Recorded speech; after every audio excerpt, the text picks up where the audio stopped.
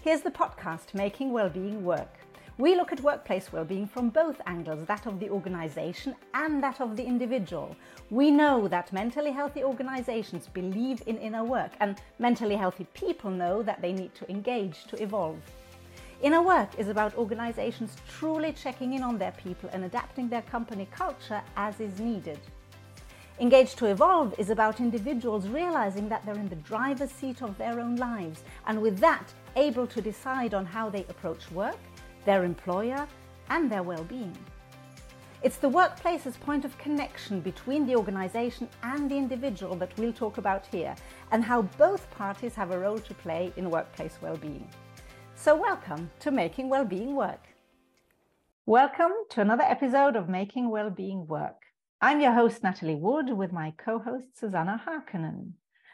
Today, we will be discussing the difference between difficult and toxic bosses, and we will be exploring what is called the dark tetrad of personality traits and how these manifest in the workplace. And of course, we'll then also be giving some guidance on what you can do if you find yourself truly working for a toxic boss.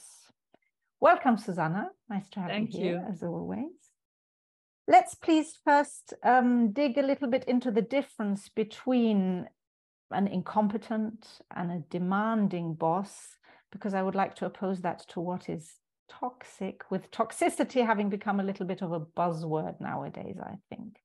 So it's very much of a buzzword. It can mean anything and everything. And it is a very serious word, though, when it is true, right? So we will want to get into that in a moment. But maybe, can we speak a little bit about incompetent and demanding bosses before we get into the toxicity?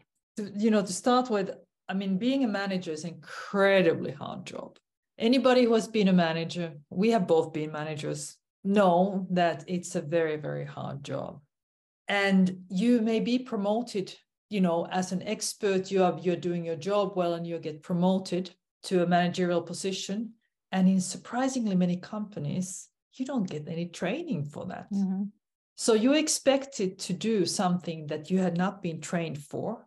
And most people are not born leaders, born managers for that matter. It's a skill that you learn and it can be taught. But if you don't learn, then you're pretty much on your own. I think that the large majority of what others consider as incompetent bosses actually fall into this category. They're not necessarily people who want to hurt you or want to do a bad job. Most people want to do a good job. Sometimes you just don't know how. I agree. And you're a product of your own background. Yeah. So I'd agree there really that people don't usually get up in the morning thinking of how can I make the day really difficult for my team or my work colleagues or a certain person. Most people get up and want to do well.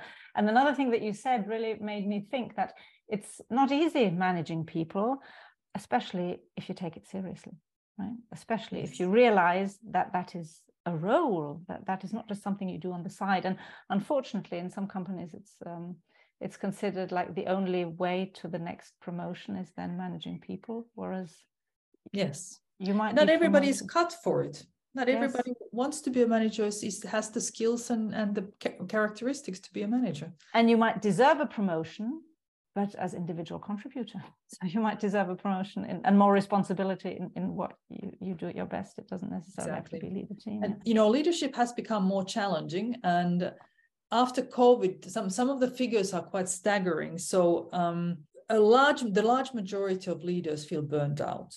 Mm-hmm. In some studies, it was up to 96%. This was, of course, during COVID, but like that, those numbers have remained high. And many feel overwhelmed. 61%, they no longer want to lead people. How interesting. It's pretty telling. It used to be the thing to do to become a manager, and it was something that people aspire to. And yet the younger generation just doesn't want to be a manager. Or maybe people have realized that it's a real job. It's really something to do. It doesn't just happen on the side. Yeah. No, exactly. Yeah. And it puts a lot of pressure on you. It's a lonely position. And it has become more challenging with everything that's going on in the world and all the demands that are being put on leaders. So having said that, this is a disclaimer. I'm pro managers, and I really think that there's so much that managers can learn to be better in their jobs and be more human. And so that's the incompetence piece. But then, when it comes to demanding bosses, it's very subjective.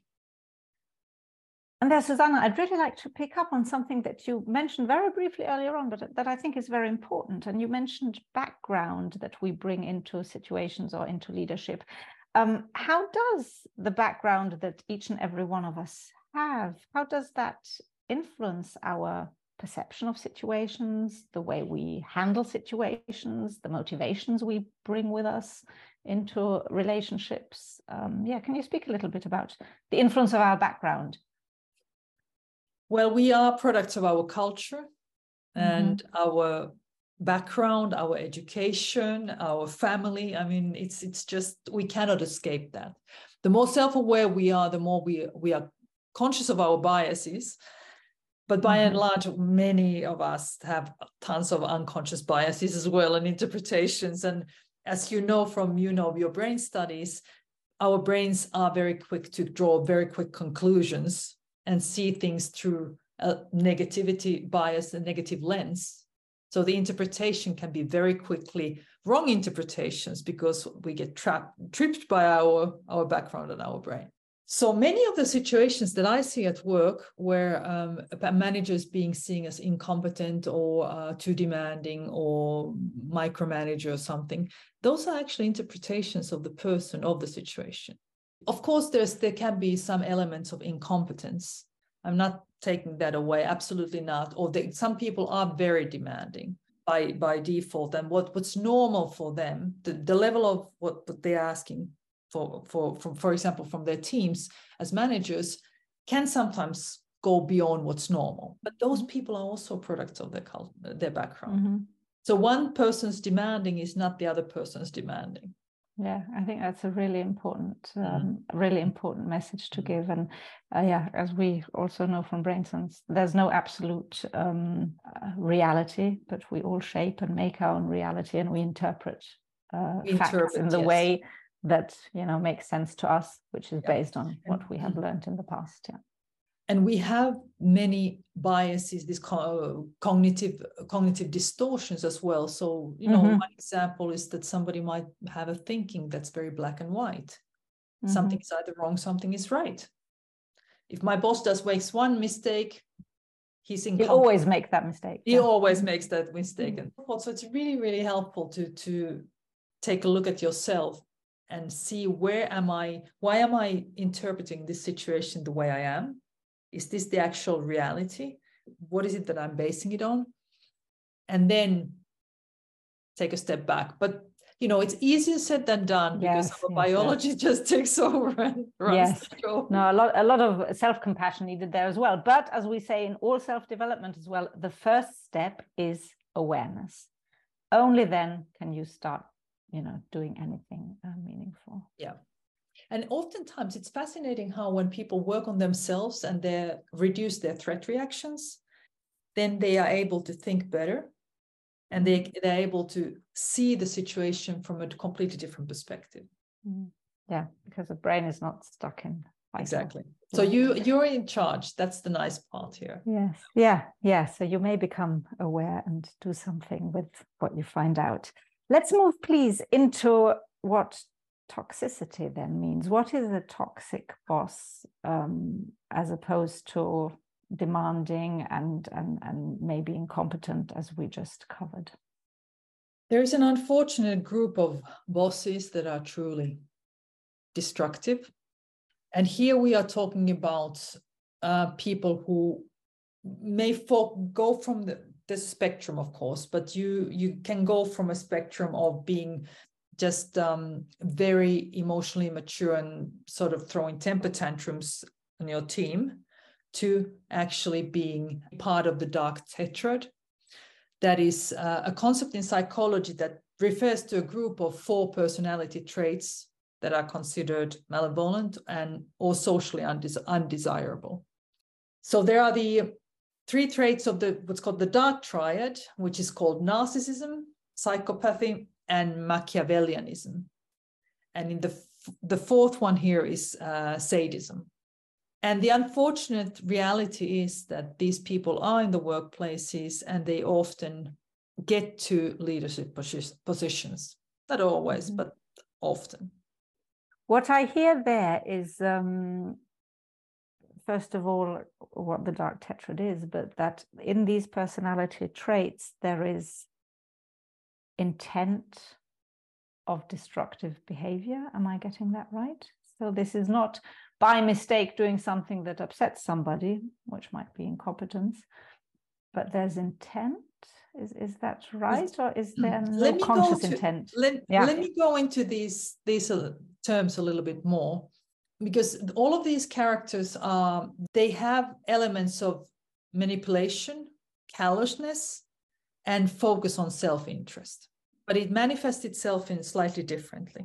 So narcissism is characterized by a grandiose sense of self-importance, need for admiration, and a lack of empathy for others.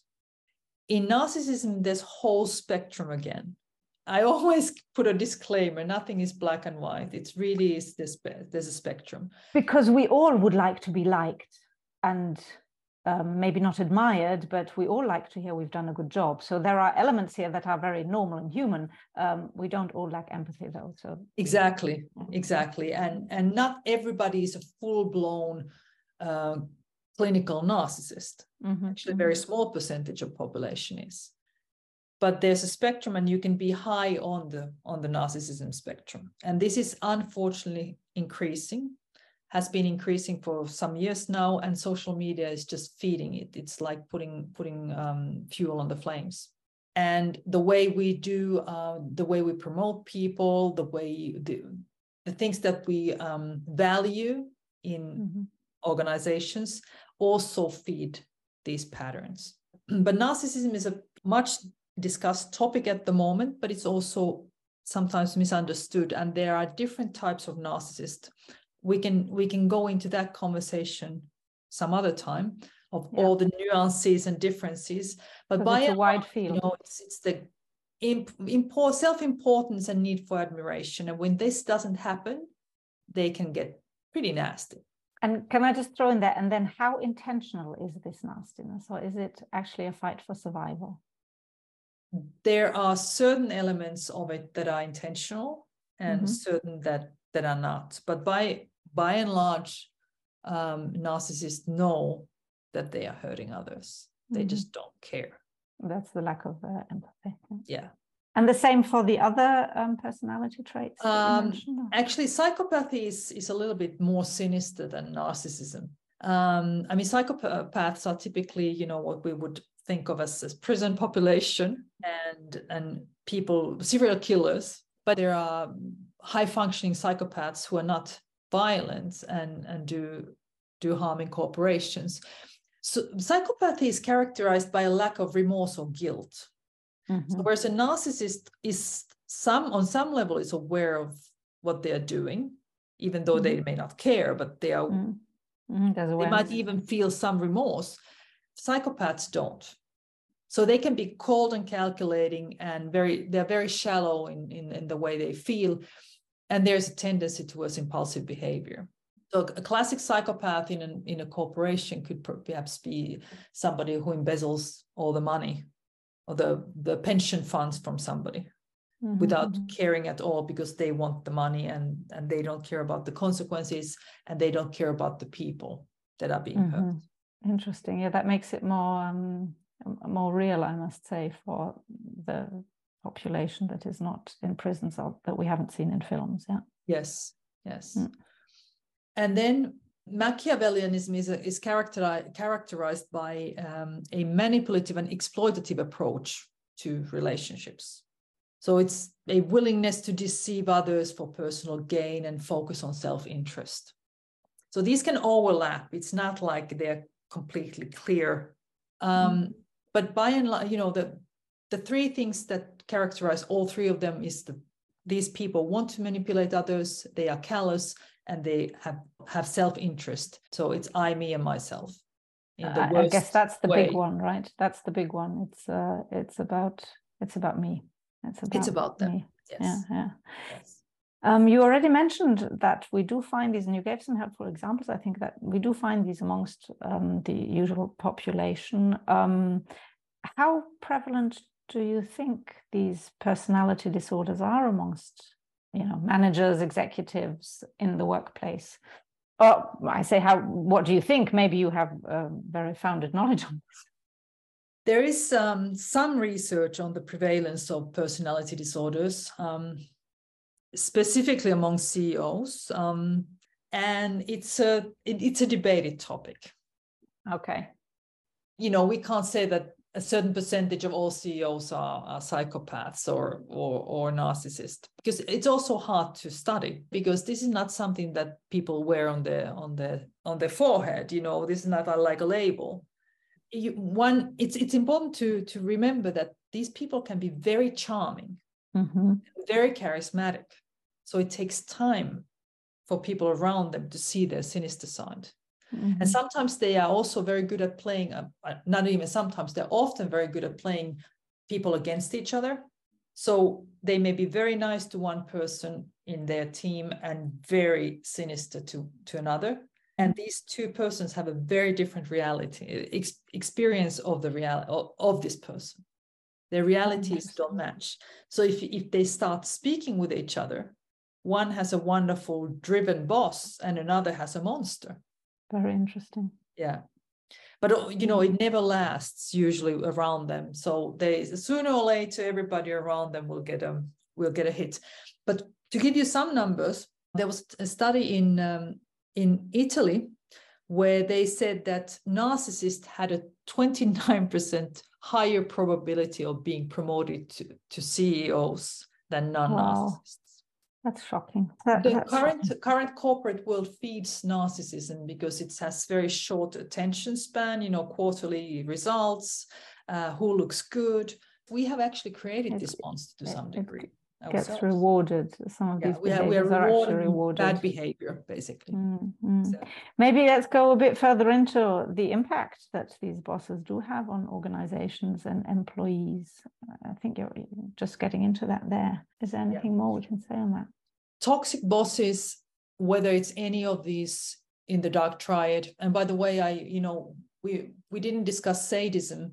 That's the one where they really enjoy inflicting pain on each other, damaging people. So if you have a nice mixture of these, you can see why this would be a very, very toxic situation in the workplace. And they do have a significant negative impact on the employees, both in terms of the employee well-being and work performance.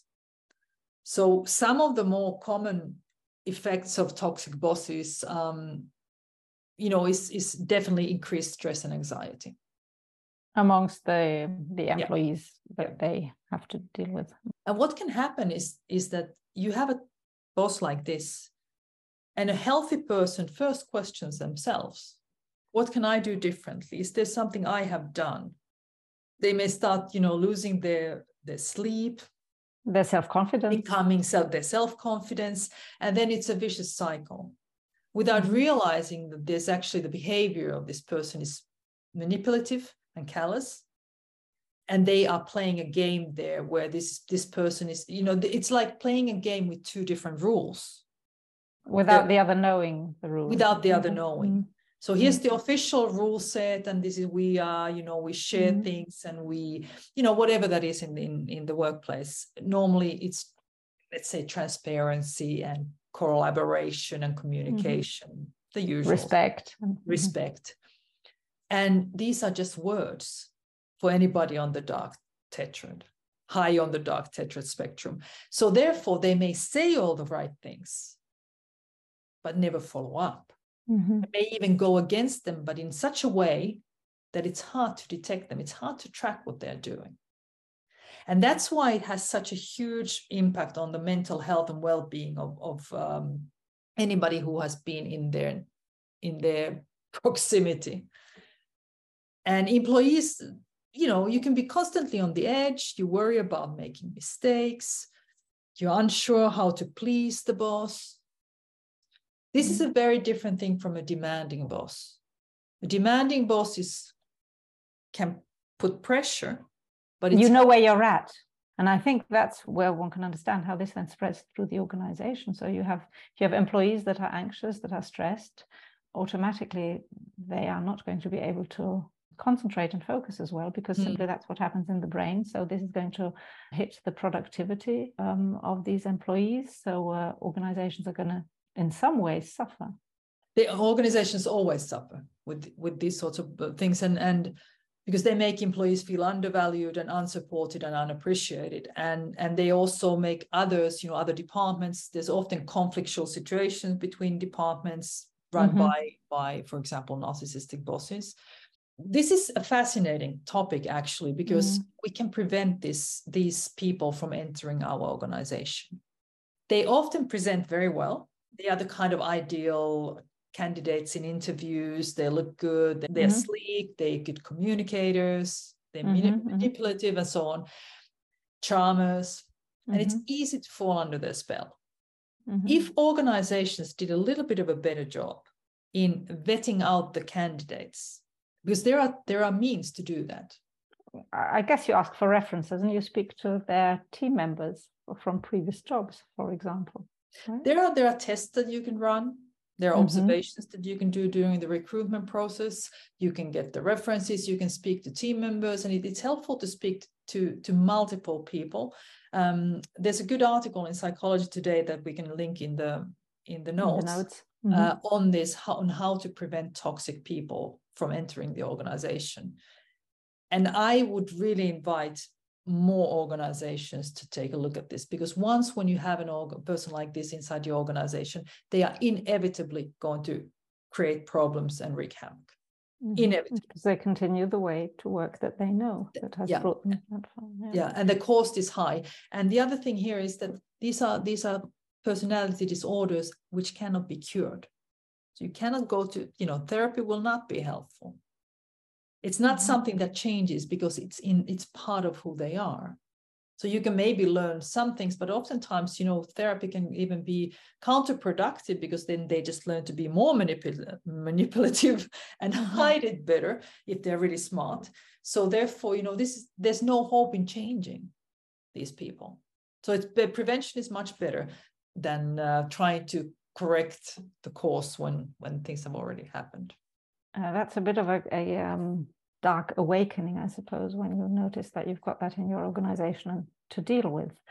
I would like to nonetheless ask you if these terms of narcissism, I feel like I hear this all over the place, narcissism, toxicity, I mentioned earlier on buzzwords. Are we using these words too loosely in the day-to-day language? That's a really good question. I would say yes and no. And let me explain. Okay. For a long time, we did not discuss these things at all. Narcissism is a relatively new introduction into the therapy world, into psychologist world. We are speaking, of something that has entered into the vocabulary during the past 5 to 10 years. It is important to talk about it, because when you have been a victim of a narcissist, and there are many out there, it's terrible. It has an impact on every single level of your being. So it's important to mention it. To create awareness in a way. Yeah, and it's important to have real information about narcissism, not some influencer TikTok type of narcissism, but really what it is and what kind of damage it does and how do you heal from that damage. Those are the really, really important things. I think that there are wonderful resources out there. And again, let's link those in the show notes, where real psychologists who have been trained in this area are able to coach and guide people in the right direction. Okay, so to spot them, you say, to identify.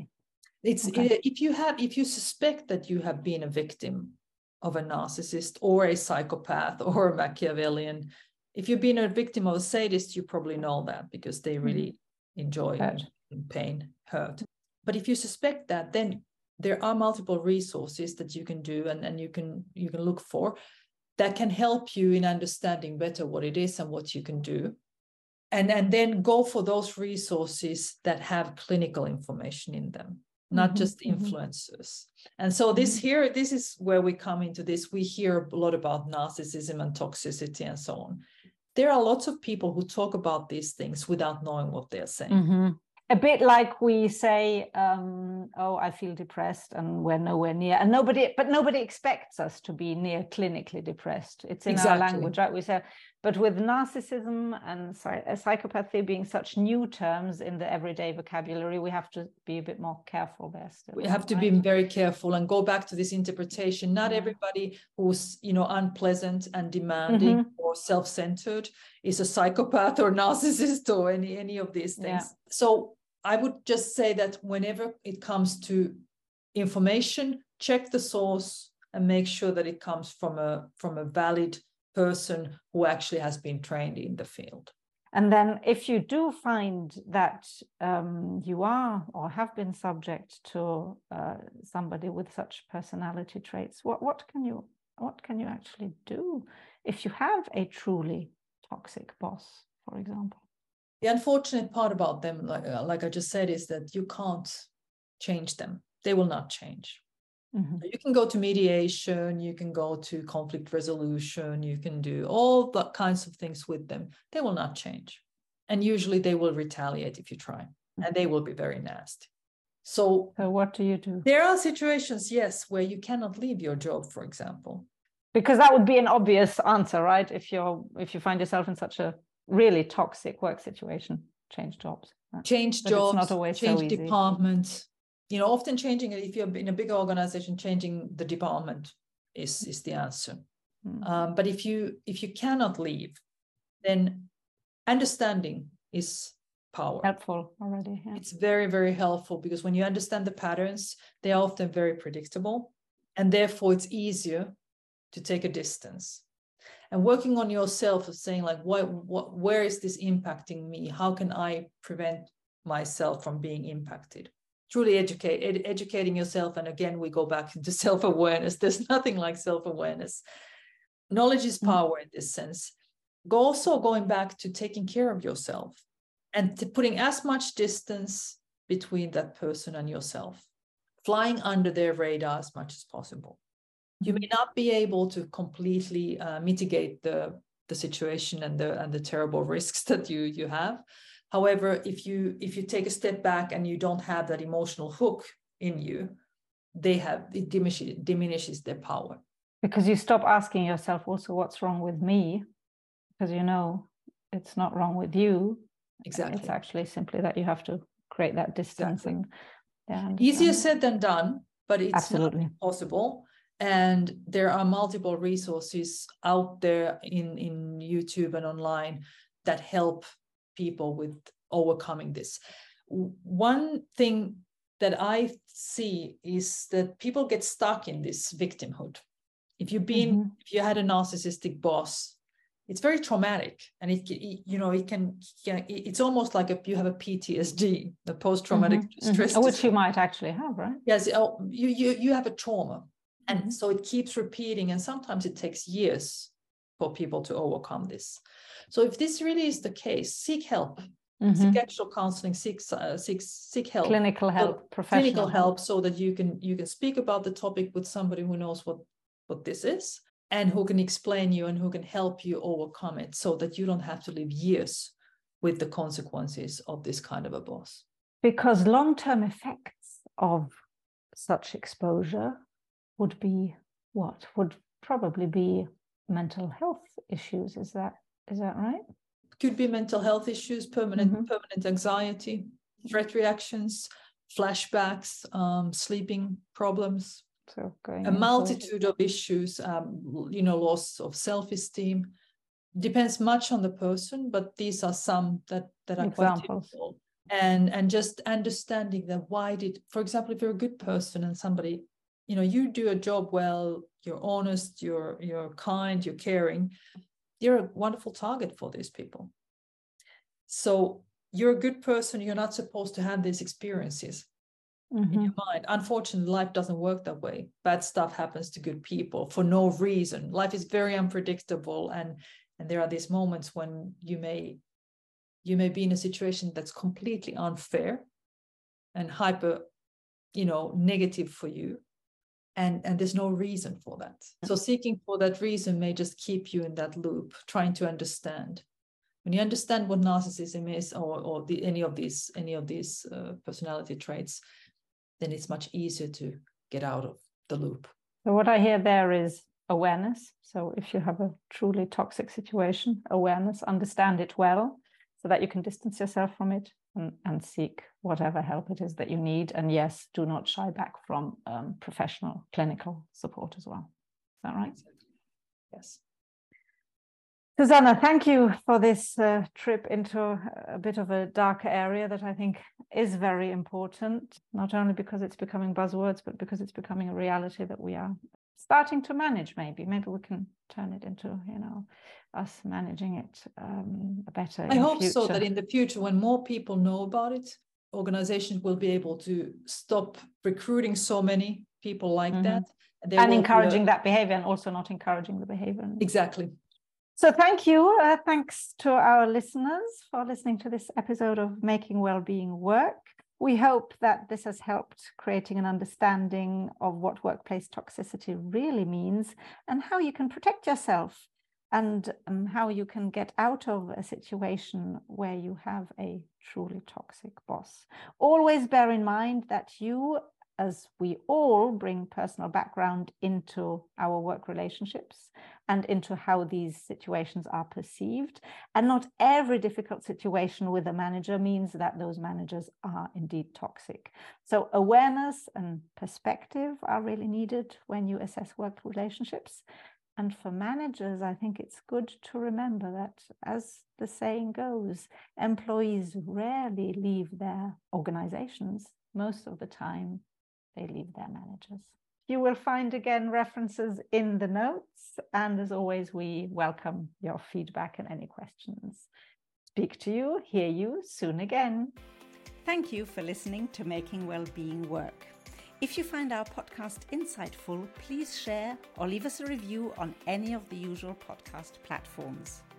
If you'd like to learn more, have any questions or comments, please reach out to us via our LinkedIn pages or our respective websites. All links are in the show notes. And we hope to have you on again next time.